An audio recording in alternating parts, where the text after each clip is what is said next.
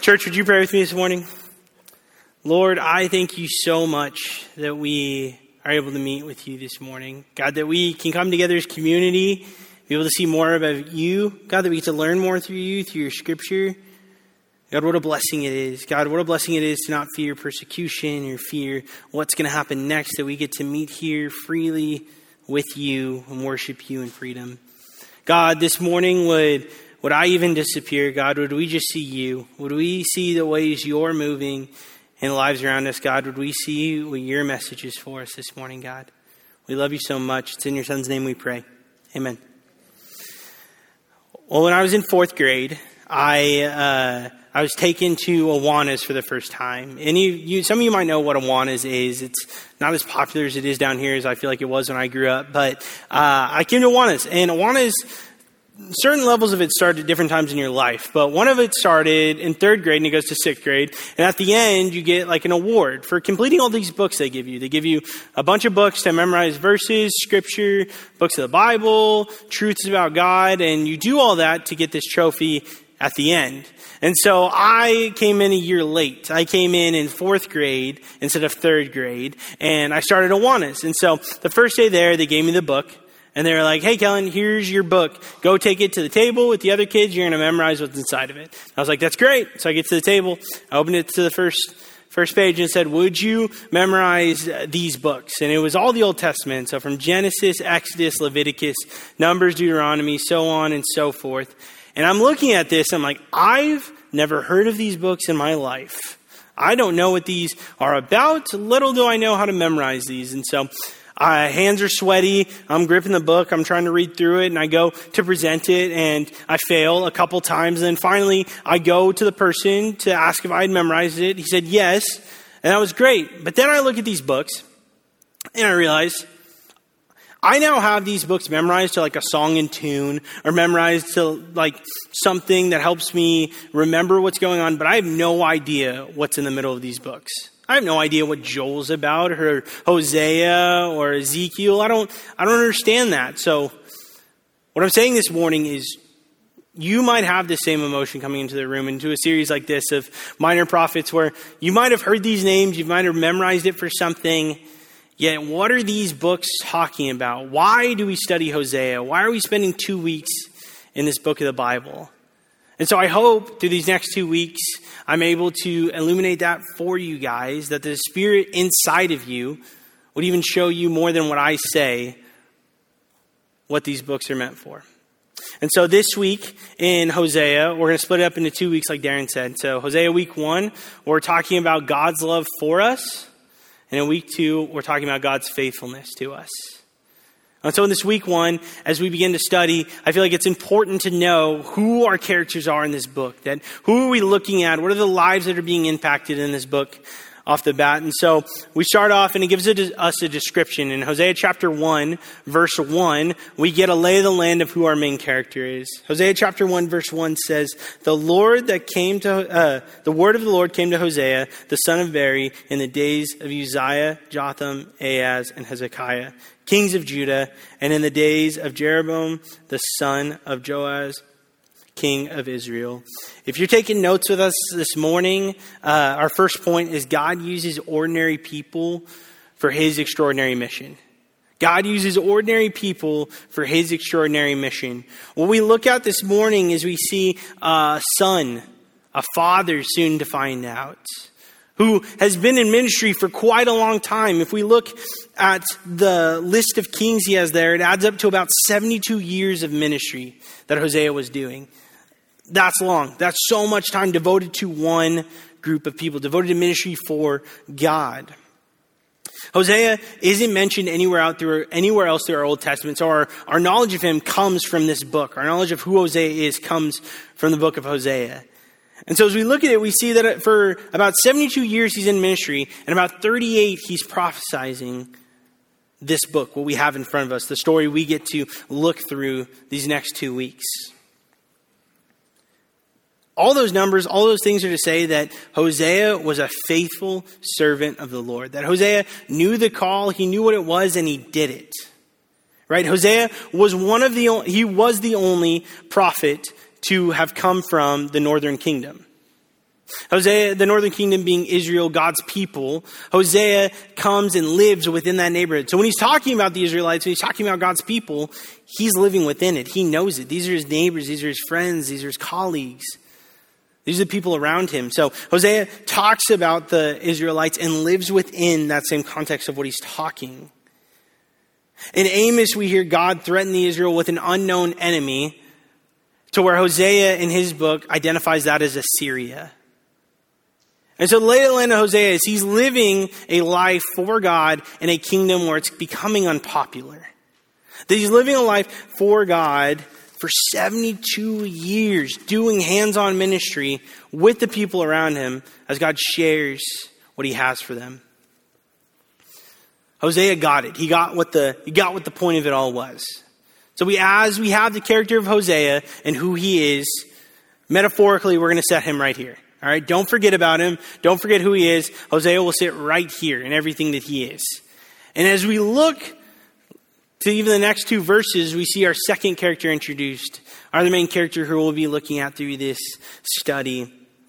If you read with me verses 2 and 3 of chapter 1, it says, when the Lord first spoke through Hosea, the Lord said to Hosea, go and take to yourself a wife of whoredom, and have children of the wife of whoredom, for the land commits great whoredom by forsaking the Lord.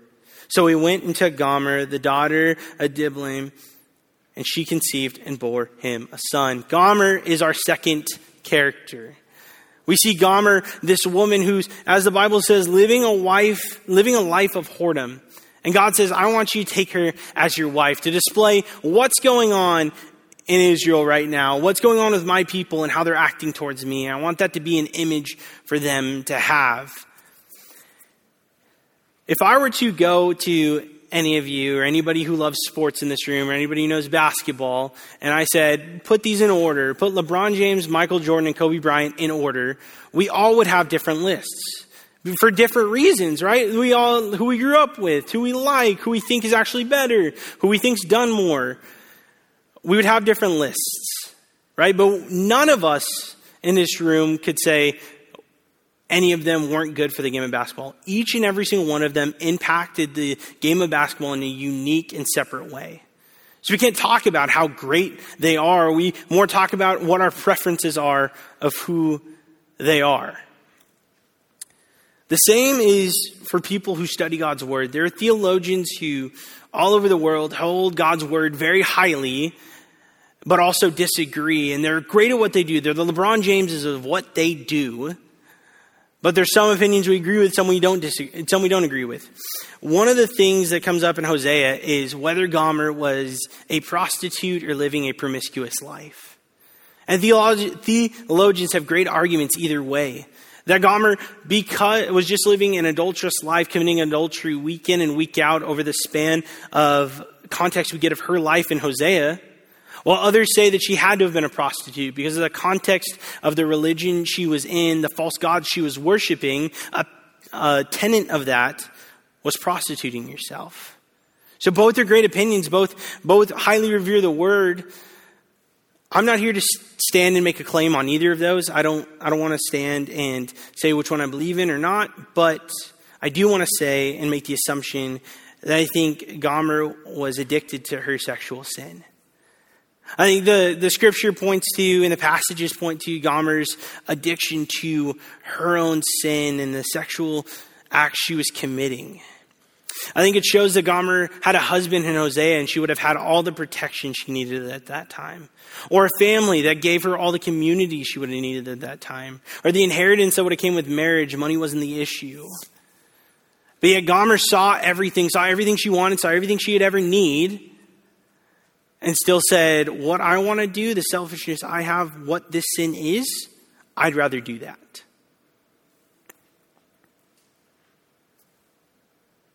The narrative we see of Hosea's life is supposed to mirror the one of the Israelites. And that comes back to the point I said earlier. God wants to use ordinary people for this extraordinary mission he has. That we have a father and a son of Hosea who is living the good life. He's on the straight and narrow. He's doing what God calls him to. He's doing it in an unpopular culture, and he's doing it faithfully. And God uses him in that. He uses what he's doing. He uses his ministry. He uses his message. He uses it. And then we have Gomer, who's not living what we would say is the straight and narrow life. She's constantly choosing her sin over what's good for her, over the kingdom she has. Yet God still uses Gomer in the grander story. I say this to even think about our lives on today of where we're at. That wherever we think we're at, of being on the straight and narrow or on this side of we're going sideways, whatever afflictions, sins we have in our life right now, would we know that God wants to use all of it? That God wants to use you uniquely, wherever you're at, for his greater story, his greater mission that he has for the world. And so as we have Hosea and we have Gomer, we can get into the meat and potatoes of what Hosea is. As we look in Hosea chapter 2, we get kind of a narrative, a summary of what's about to happen to the Israelites. And it's hard to read at times because a lot of it is going to be worse before it gets better. And so as we see the summary, we can see God's plan for this people, his people he's deemed his. And as we read it, I want to draw our attention to what Hosea is. Hosea, the book, is poetic. It's written in poetic format. So a lot of the sentences and stuff used are artistic and it means to draw our attention to stuff. So as we read that, there is a discerning that has to happen of, is this poetic or is this literal? And so as we read that, I'll help us point us out to that as we come up to the main points. But if you're taking notes with us, our second point today is God promises reconciliation. That God desires, he wants, he promises reconciliation. Hosea chapter 2 reads in verse 1, "Say to your brothers, you are my people, and to your sisters, you have received mercy. Plead with your mother, plead for she is not my wife, and I am not her husband, that she put away her whoring from her face and her adultery from between her breasts, lest I strip her naked and make her as in the day she was born, and make her like a wilderness and make her like a parched land and kill her with thirst. Upon her children also I will have no mercy, because they are children of whoredom. For their mother has played the whore. She who conceived them has acted shamefully. For she said, I will go after my lovers who give me bread and my water, my wool and my flax, my oil and my drink." Hosea chapter 3, we begin to see the switch. Chapter 1, we see the description of Hosea and Gomer's marriage. Chapter 2, we begin to see this switch of what happens. Through the poetic language, Hosea is not talking about Gomer anymore, although she still uses as the example. He's now talking about the nation of Israel and what they've done and what's in store for them because of the adultery they've committed to God. That now we have a relationship of the Israelites and God being in relationship with each other. And because of the Israelites committing adultery to God, this is what's in store for them.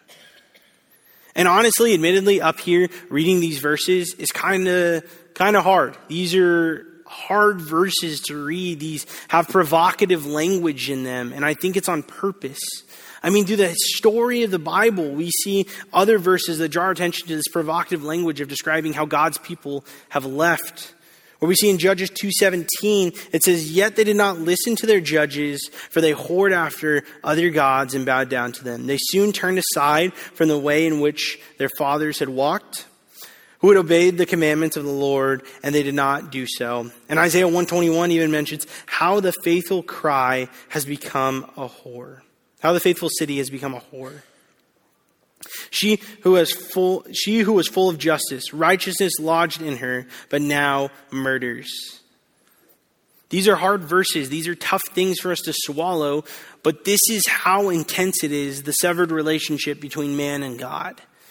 That in Hosea, we see God's people committing adultery to God on a constant basis, to where God says, I can't see this anymore. This is what's going to have to happen to you.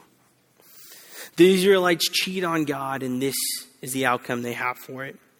We continue in verse 7 seeing the similar narrative where it says, she shall pursue her lovers, but not overtake them. She shall seek them, but shall not find them. Then she shall say, I will go and return to my first husband, for it was better for me then than now. And she did not know that it was I who gave her the grain, this is God, the wine and the oil, and who lavished on her the silver and gold, which was used for Baal. Therefore I will take back my grain in its time, my wine in its season, and I will take away my wool and my flax, which were to cover her nakedness. And continuing in verse 13, it says, and I will punish her for the feast days of Baal, and she will, when she burned offering to them, and adorned herself with her ring and jewelry, and went after her lovers, and forgot me, declares the Lord. Doesn't pull his punches. He just tells it how it is. This is what's happened. This is what you've done. And this is where we're going because of it. That in the end of this, God makes it pretty clear that you've done this. So now since you've forgotten about me, I have to forget about you. I can't be a part of that. I've given you the perfect way of life. But now, Israel, that you're doing this, I can't be a part of that. But rightfully so, right? I mean, we look at Israel and we see the things they did. And we go, man, yeah, God was right in that. Because of what Israel did, because of the lives they lived, God had nothing else to do except that. He had nothing else to do that says, I will forget you now. If that was the end of this story, if that was the end of Hosea, if Hosea was only 2 chapters and it stopped at verse 13, this would be so sad. That would be the worst ending to the story ever, but it's not. We see what happens in chapter 3 within the relationship of Hosea and Gomer. Chapter 3, verse 1 and 2 says, and the Lord said to me, go again, love a woman who is loved by another man and is an adulteress. And even as the Lord loves the children of Israel, though they turn to other gods and love cakes of raisins. So I bought her with 15 shekels of silver and a homer and a leash of barley. God says here, through Hosea, go and take back your wife. Although I know she's done this to you, I know she's living a life of whoredom, I know she's cheating on you, I want you to go back and purchase her back to yourself. Make her your wife. Why? Because that's who our God is. That our God desires reconciliation. He doesn't desire it to be separate. He doesn't desire there to be a path between us and him or between his people and him. He doesn't desire there to be a break between it. He wants relationship and he wants reconciliation to his people. Even to the extent of him showing it to the marriage of Hosea and Gomer. In chapter 2, we see his plan for reconciliation for his people. Starting in verse 16, it says, and in that day, declares the Lord, you will call me my husband, and no longer will call me my Baal, or in other translations, my master. For I will remove the names of my master from her mouth, and they shall be remembered by the name no more. And I will betroth you to me forever. I will betroth you to me in righteousness and in justice and in steadfast love and mercy. I will betroth you to me in faithfulness, and you shall know the Lord. And I will sow her to myself in the land, and I will have mercy on no mercy. And I will say, not my people, you are my people. And he shall say, you are my God. And that's just chapter 2 of Hosea. That we can look over the entire Bible, over the narrative of what the gospel is, and we can see that God, time and time again, desires reconciliation for his people. He doesn't want it to be separate. He doesn't want us to be away from him. He desires a relationship to be mended. That's who he is. That's the gospel. The Israelites did not deserve what was coming for them. Gomer did not deserve the love Hosea showed her, yet they got it. Yet they sit in it, yet they sit and know the truth that Hosea loved Gomer no matter what, and then God was going to love Israel no matter what. when I was, some of you guys know this. I didn't grow up in Southern California. I actually grew up in the Central Valley, Bakersfield. And I loved growing up in Bakersfield. It was awesome. Don't get me wrong. It was such a great place to grow up. But I tell you this morning to let you know that as a child, there was absolutely nothing to do for fun. There was nothing feasibly possible for us to do for fun as kids. I mean, I hear stories of my friends now that I live down here who were like, oh yeah, I'd get out of school and then my mom would drop us off at Disneyland and we'd spend the night at Disneyland. Just a reality I didn't have. Just a reality I didn't understand. And so, at a young age, I began to learn that like, if I want to have fun, I got to kind of create it for myself. I got to learn what I have to do to create fun.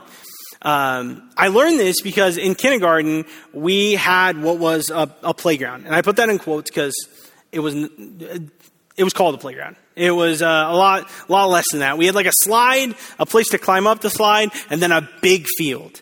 And so as a kindergartner, you could go up the ladder thing that it was to get on the slide. You could slide down the slide, and then you could run around in the field. And that was about it as a kindergartner. And so it was like, 2 days into school, you can only run so aimlessly in a field and slide down a slide so many times before it gets old. And so as a day comes around where me and my buddy are so hungry for something fun to do. We're done running aimlessly. We're done sliding on the slide. We're like, we got to find something fun to do. And we're walking around at recess and we see a stack of lunch pails. What happens was when we would leave for lunch, we would have recess beforehand, but we would leave our lunches outside the classroom. So after recess, we would grab our lunch and go take it to where we ate lunch and eat. And so we saw all the lunch pails out there like, dude, stuff that's not our stuff, let's play with it because that's what we're supposed to do. And so we grabbed the lunch pail, similar to this, and started throwing it like a frisbee, right? Back and forth, until we discovered that you could do this.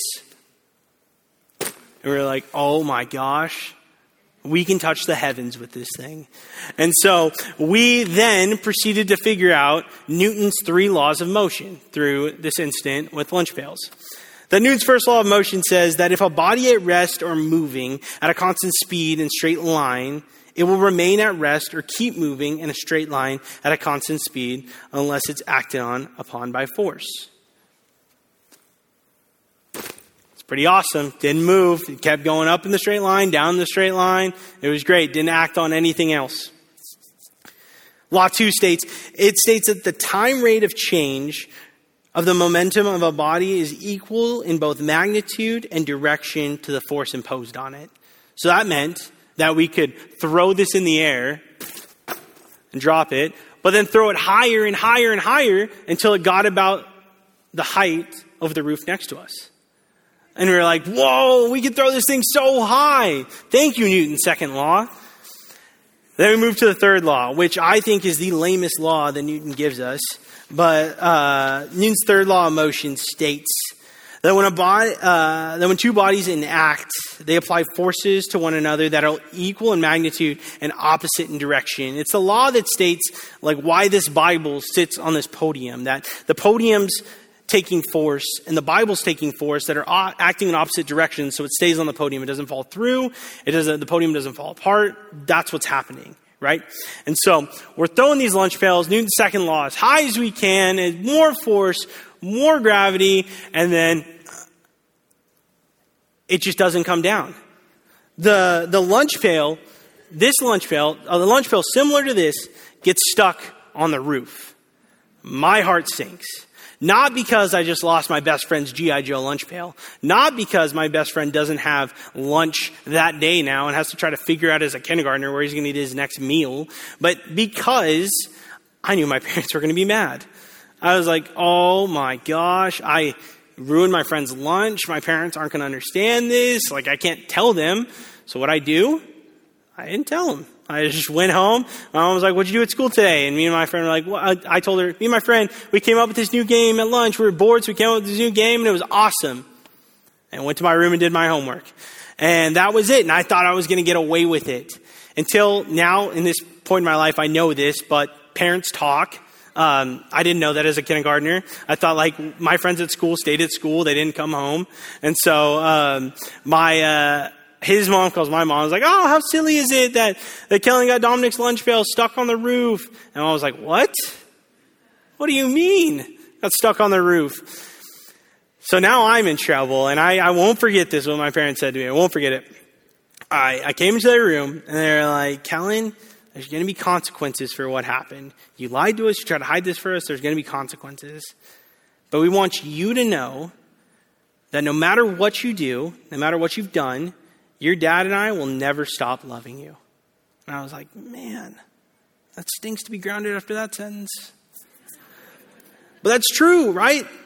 We now with Hosea have to hold this tension.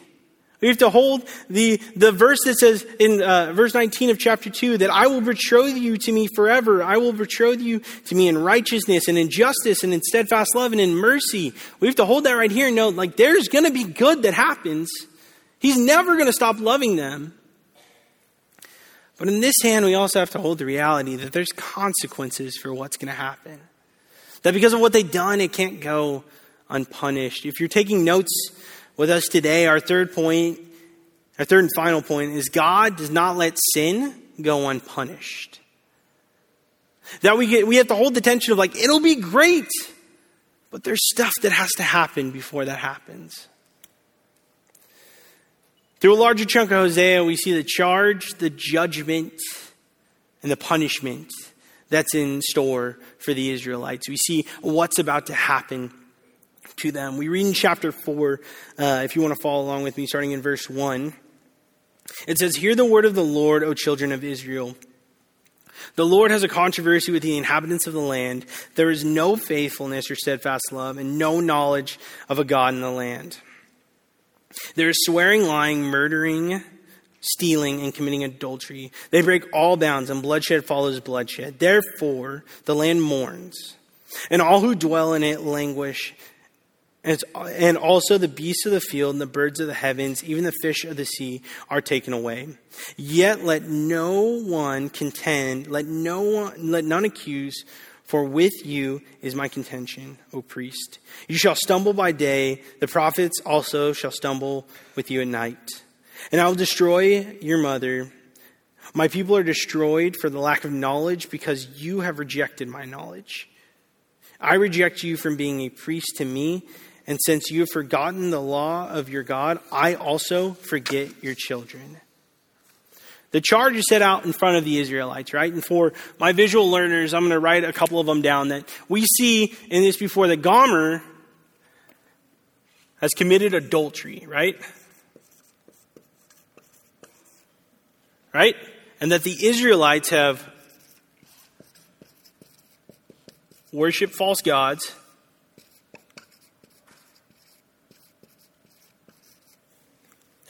They've also lied, and they've murdered.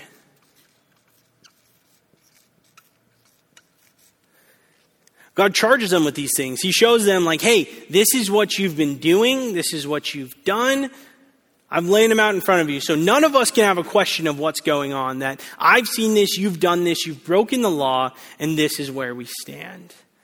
There's also a point in there where he talks about that the beasts of the field or the birds of the sea are going to be affected by this. And we have us having to remind ourselves of the poetic nature of Hosea. That Hosea is still poetic literature. And so when he brings up the fish in the sea and the beasts on the field, that he's talking and trying to draw us attention to even the narrative of Genesis, something like Genesis, where God uses a flood to cleanse the earth and restart, right? That because of the sin of the people who lived in the world, that he's showing that it affects the world around them. That our sin, what we have, what we deal with, the sins we commit, affect the world around us. The sins I committed before I was married to Hannah still affect me and Hannah's relationship, right? That's how sin works. It whittles its way into things and messes it up for a long period of time. It affects not only you, but the world and people around you. So Hosea is showing this, that this sin, what the Israelites have done, what they've committed, it's affecting the world around them. It's but also affecting their relationship with God. Chapter 5, we get to see the judgment. In chapter 5, it reads, "Hear this, O priest. Pay attention, O house of Israel. Give ear, O house of the king, for the judgment is for you. For you have been a snare in Mizpah and a net spread upon Tabor. And the revolters have gone deep into slaughter, but I will discipline all of them. I know Ephraim and Israel is not hidden from me," talking about the tribes of the nations. "For now, O Ephraim, you have played the whore. Israel is defiled. Their deeds do not permit them to return to God. For the spirit of whoredom is within them, and they know not the Lord. The pride of Israel testifies to his face, and Ephraim shall stumble in guilt. Judah also shall stumble with them. With the flocks and the herds they shall go to seek the Lord, but they will not find him. He has withdrawn from them. They have dealt faithlessly with the Lord, for they have borne alien children. Now the new moon shall devour them with their fields." I know you hear alien children, you think this is definitely what NASA's talking about, this recently in news. In other translations, alien children is looking at illegitimate children. That because of their sin, they've now borne illegitimate children to the nation. They're not God's people because of what's happening. And so because of this, because of what they've done,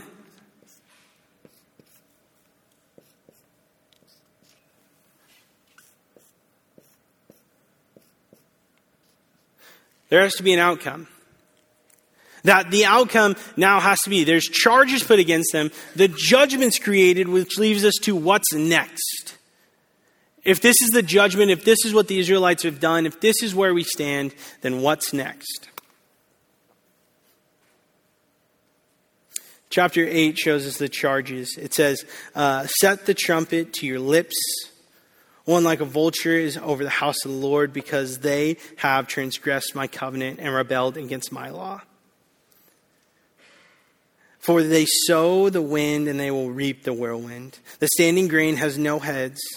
It shall field no flour. If it were to yield, strangers would devour it. Israel is swallowed up. Already there among the nations as a useless vessel. For they have gone up to Assyria, a wild donkey wandering alone. Ephraim has hired lovers." And in 14 it says, "For Israel has forgotten his maker and built places, and Judah has multiplied and fortified the cities. So I will send fire upon the cities, and it shall devour her strongholds." Israel's addiction to their sin, their addiction to what's going on, has now created separation.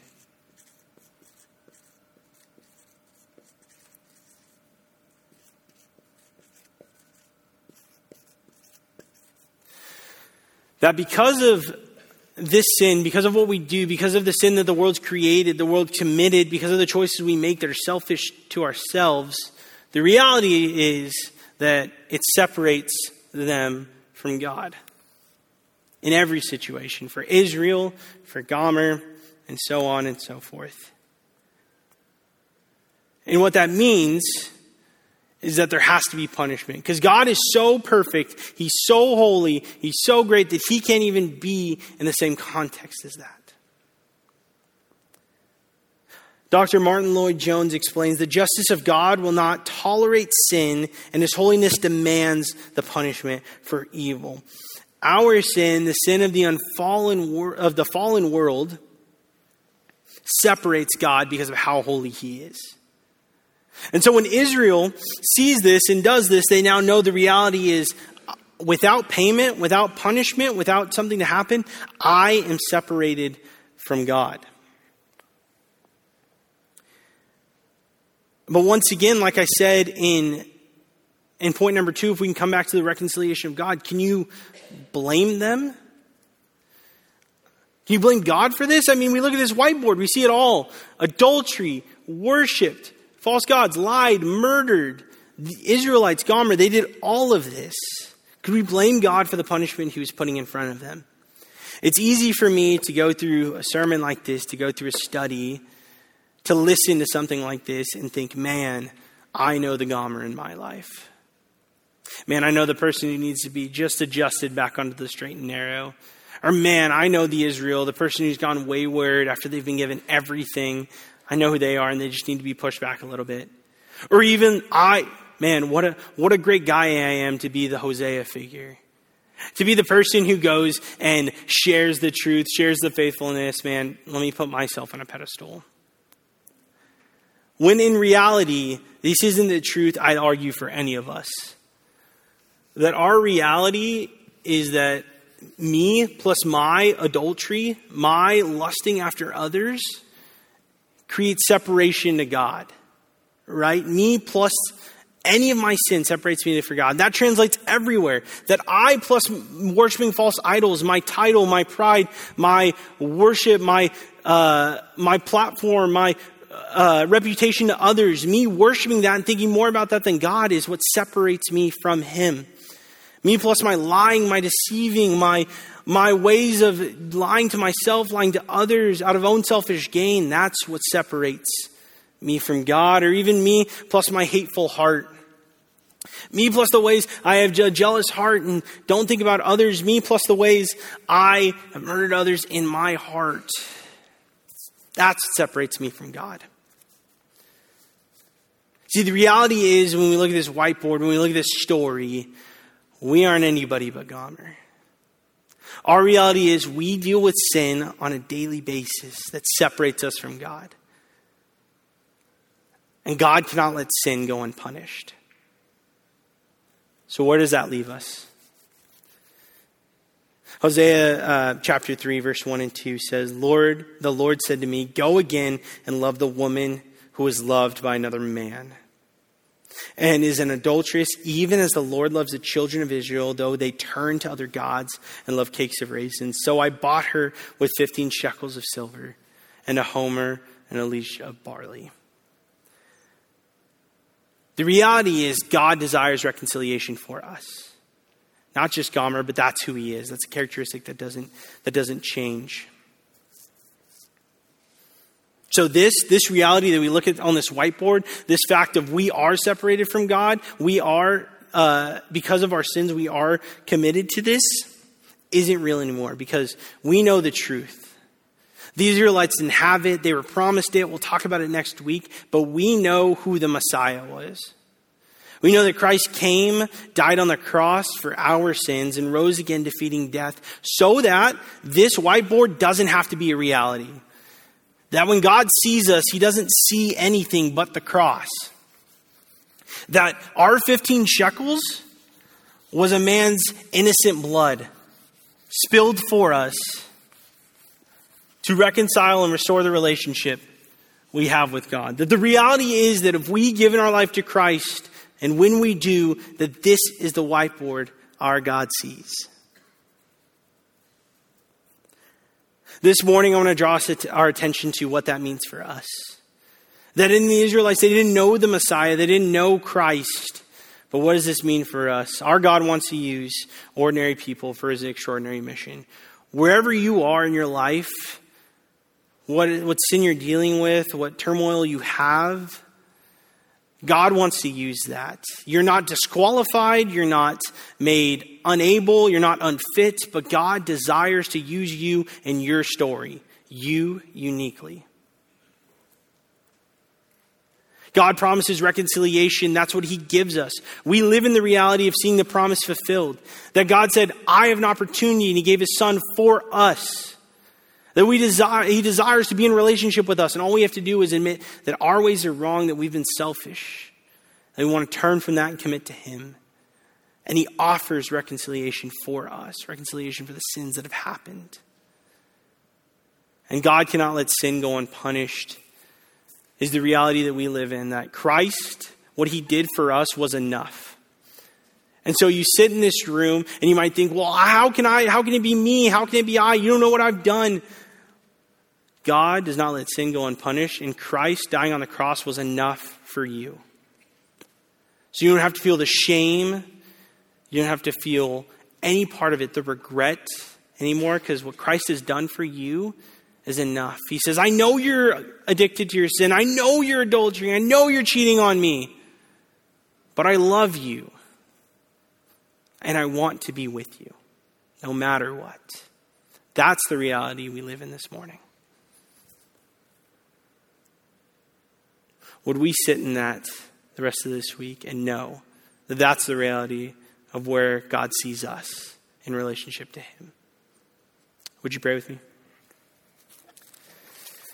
God, I thank you so much that that is true. God, that your love for us, it's bigger than anything. God, that your love for us is steadfast. It comes again and again and again, even when we don't deserve it, even when we haven't done it. Even when we have messed up, God, and we're addicted to our sins admittedly, God, your love tramples all of that. God, this morning, would you help point us to that? Would you not point us to shame or regret of our sins? God, would you point us to the cross and what your son has already done for us? His love for us was enough. We don't have to sit in the reality of not thinking that. We love you. It's in your name we pray. Amen.